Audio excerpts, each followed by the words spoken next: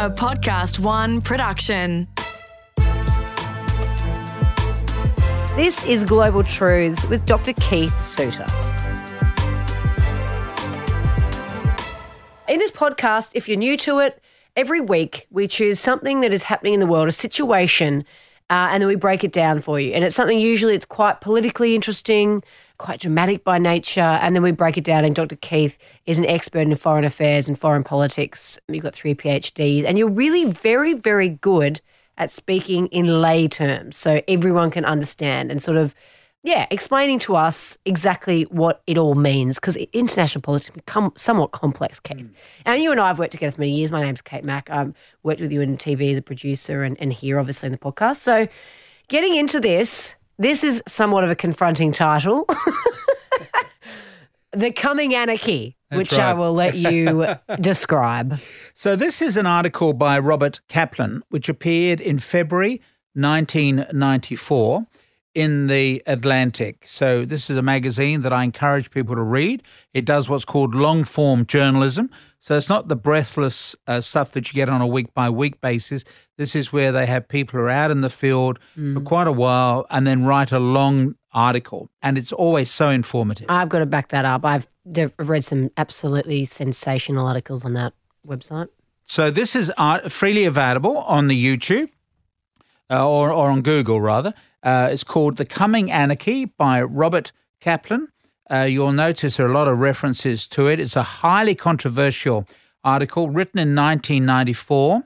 For me, what is important to note is just how spot on he was. So let me just say what the world was like in 1994, particularly for our younger listeners who might think that doom and gloom have characterized our lives always, but not at all.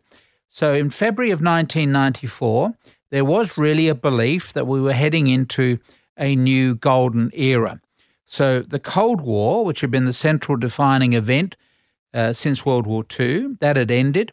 So in 1991, the Soviet Union had collapsed.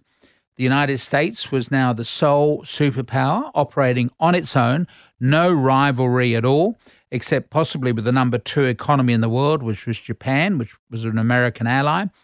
China was not thought of at all as a major player at this time.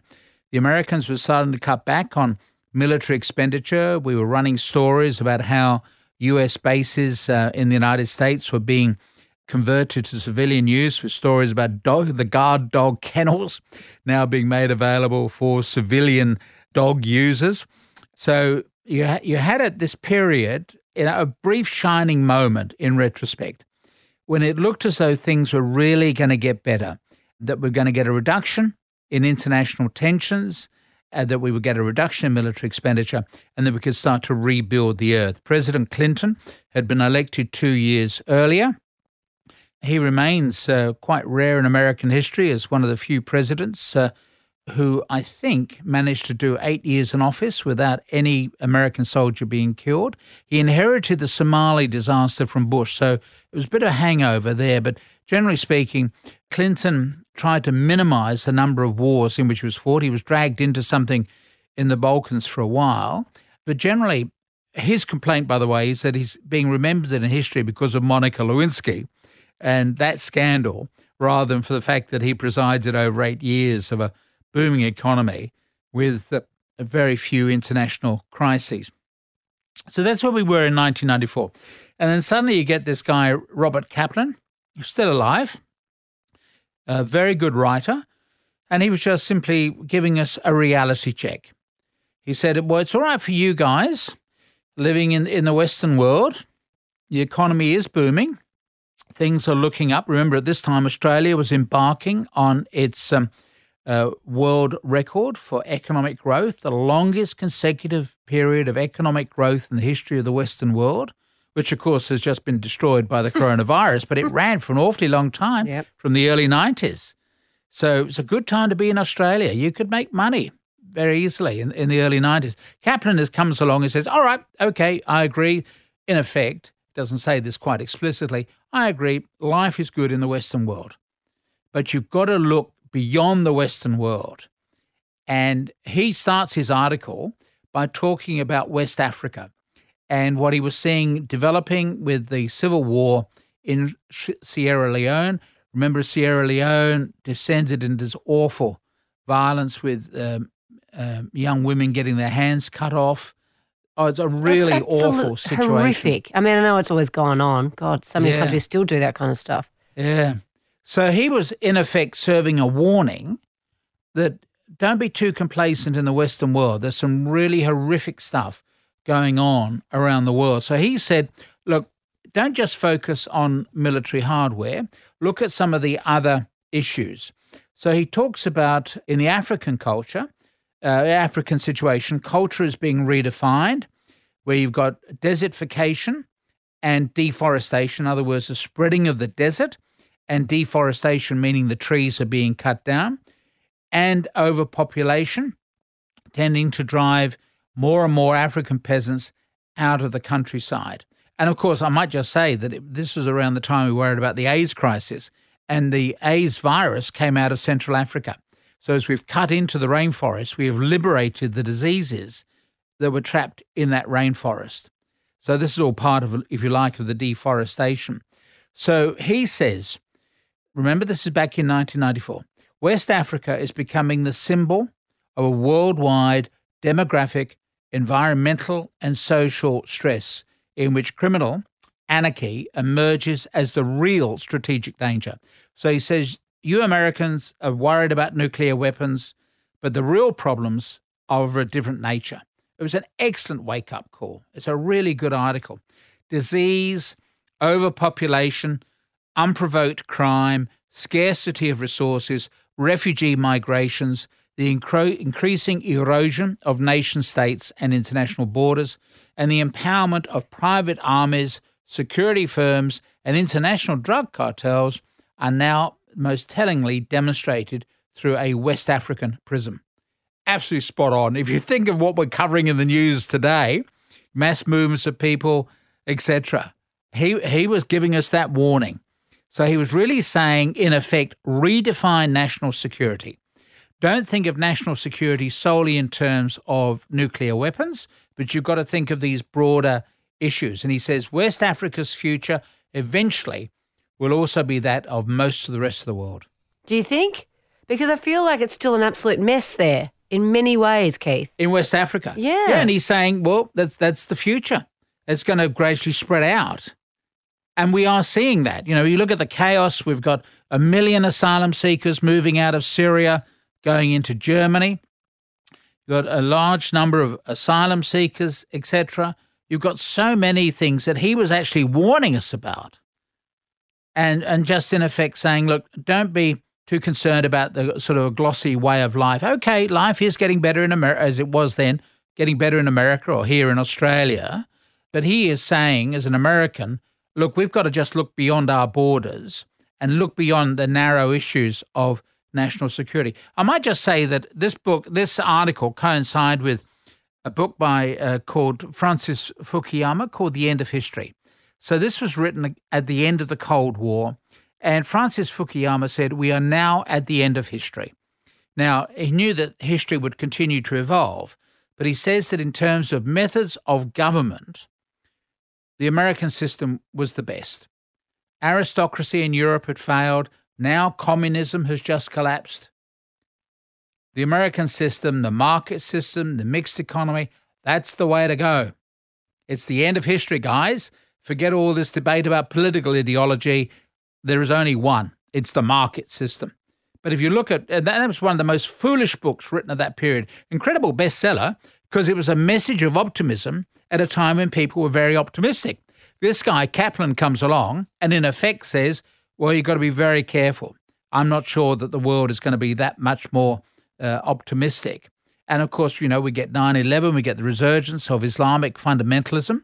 So we now have an alternative to the American market system, which is an Islamic fundamentalism and a conservatism. And you've also, of course, got the growth of China, which shows that you can have economic growth without going down that American path.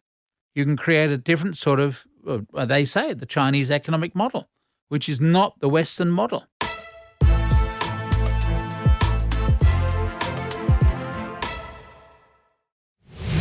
This is Global Truths with Dr. Kieth Suter. We're talking today about the coming anarchy, and that is chaos. So the way we think in Western world, I mean, really, the point we're trying to make, I guess, Kieth, or this particular author is trying to make, Kaplan, is that, you know, there are all these different ways of living, and, you know, we've seen, you know, as you said, capitalism has still got a question mark over it, because you look at China and it's only an emerging capitalist, but their system seems to be working. But then versus our system in the Western world, communism essentially failed.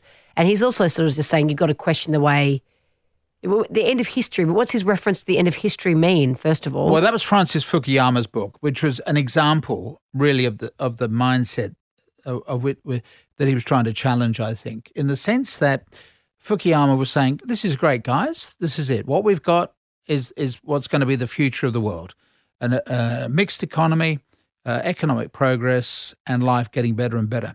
Kaplan is saying, well, I've been in West Africa and I see a different point of view. And he warns about things like environmental scarcity, social and racial clashes, geographic destiny, which is very controversial, but in effect saying it's possible for you to be in the wrong country at the wrong time, and the transformation of war. Now, listen, I might sound unempathetic here, but let me just play devil's advocate for a moment. Why should people in the Western world care necessarily about what goes on in West Africa? Well, because what's happening in West Africa will gradually creep around the world. So he's talking about the mass migration of people. So if you're living in Germany, you know what mass migration means. You get 1 million Syrians. Yep. As they move as a human wave, what are you going to do? Machine gun them as they get onto the border? In front, with so many amateur photographers going around with their mobile phones, you just can't do that. So why haven't a lot of West Africans, because we don't actually get a huge amount, we have a big portion of African migrants, but not to the point of that you're talking about with the Syrian refugees going to Germany, for example. So why would they suddenly come here, Kieth? I know you're probably talking about from a global perspective. You're just talking about Australia itself rather than the entire Western world. The problem, I think, for us is that there will be mass movements of peoples. We see that in the handfuls that are trying to get out here by boat now. I think that those numbers may well increase. And if you're in Indonesia, where you're incredibly overcrowded, your capital city literally is sinking into the water. They're having to move an entire capital city, which has got the population of Australia, by the way. They've got to move it somewhere.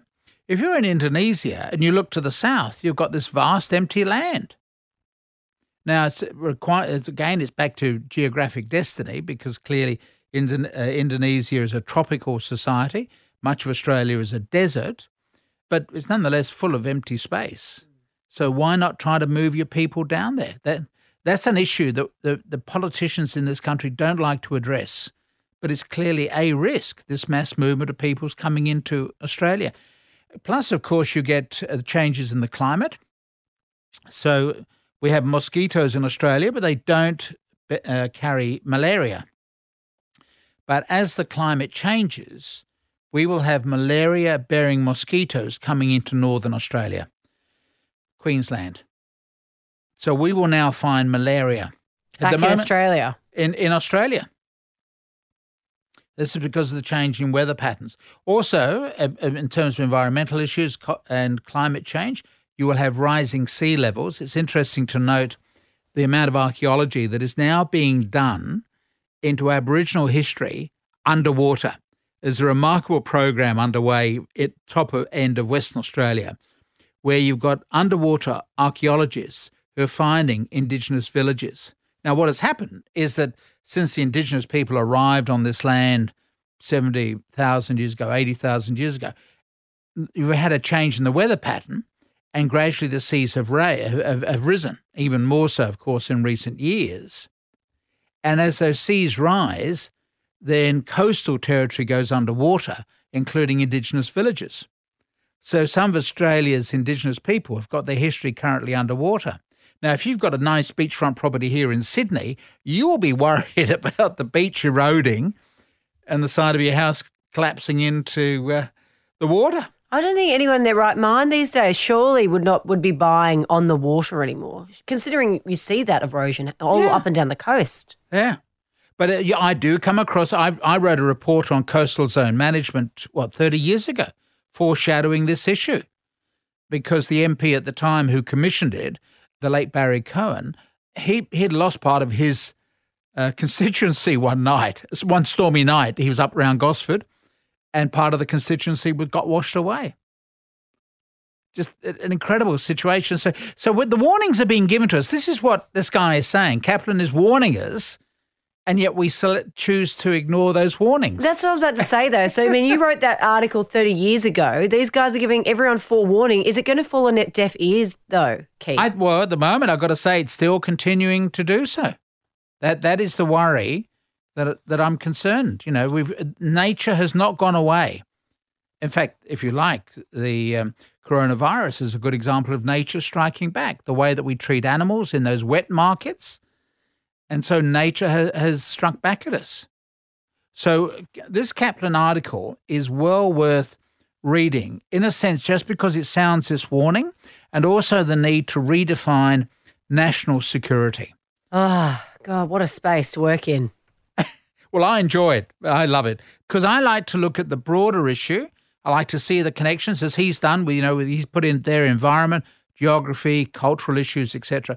Too often when I work with people who work in the defence area, they're just into buttons and badges. They're counting, the length of rifle barrels or how many warships have you got, etc. It's not big picture stuff. It's like really, stuff. Yeah. And what Kaplan did in this article a quarter of a century ago would just simply say, look, pay attention to these issues, guys. Dr. Keith, enlightening as always. Thank you. This has been Global Truths with Dr. Kieth Suter. It's recorded in the studios of Podcast One. Producer is me, Kate Mack. Production assistance by Matt Dwyer. Audio production by Darcy Thompson. And for more episodes, head to podcastoneaustralia.com.au or download the Podcast One Australia app.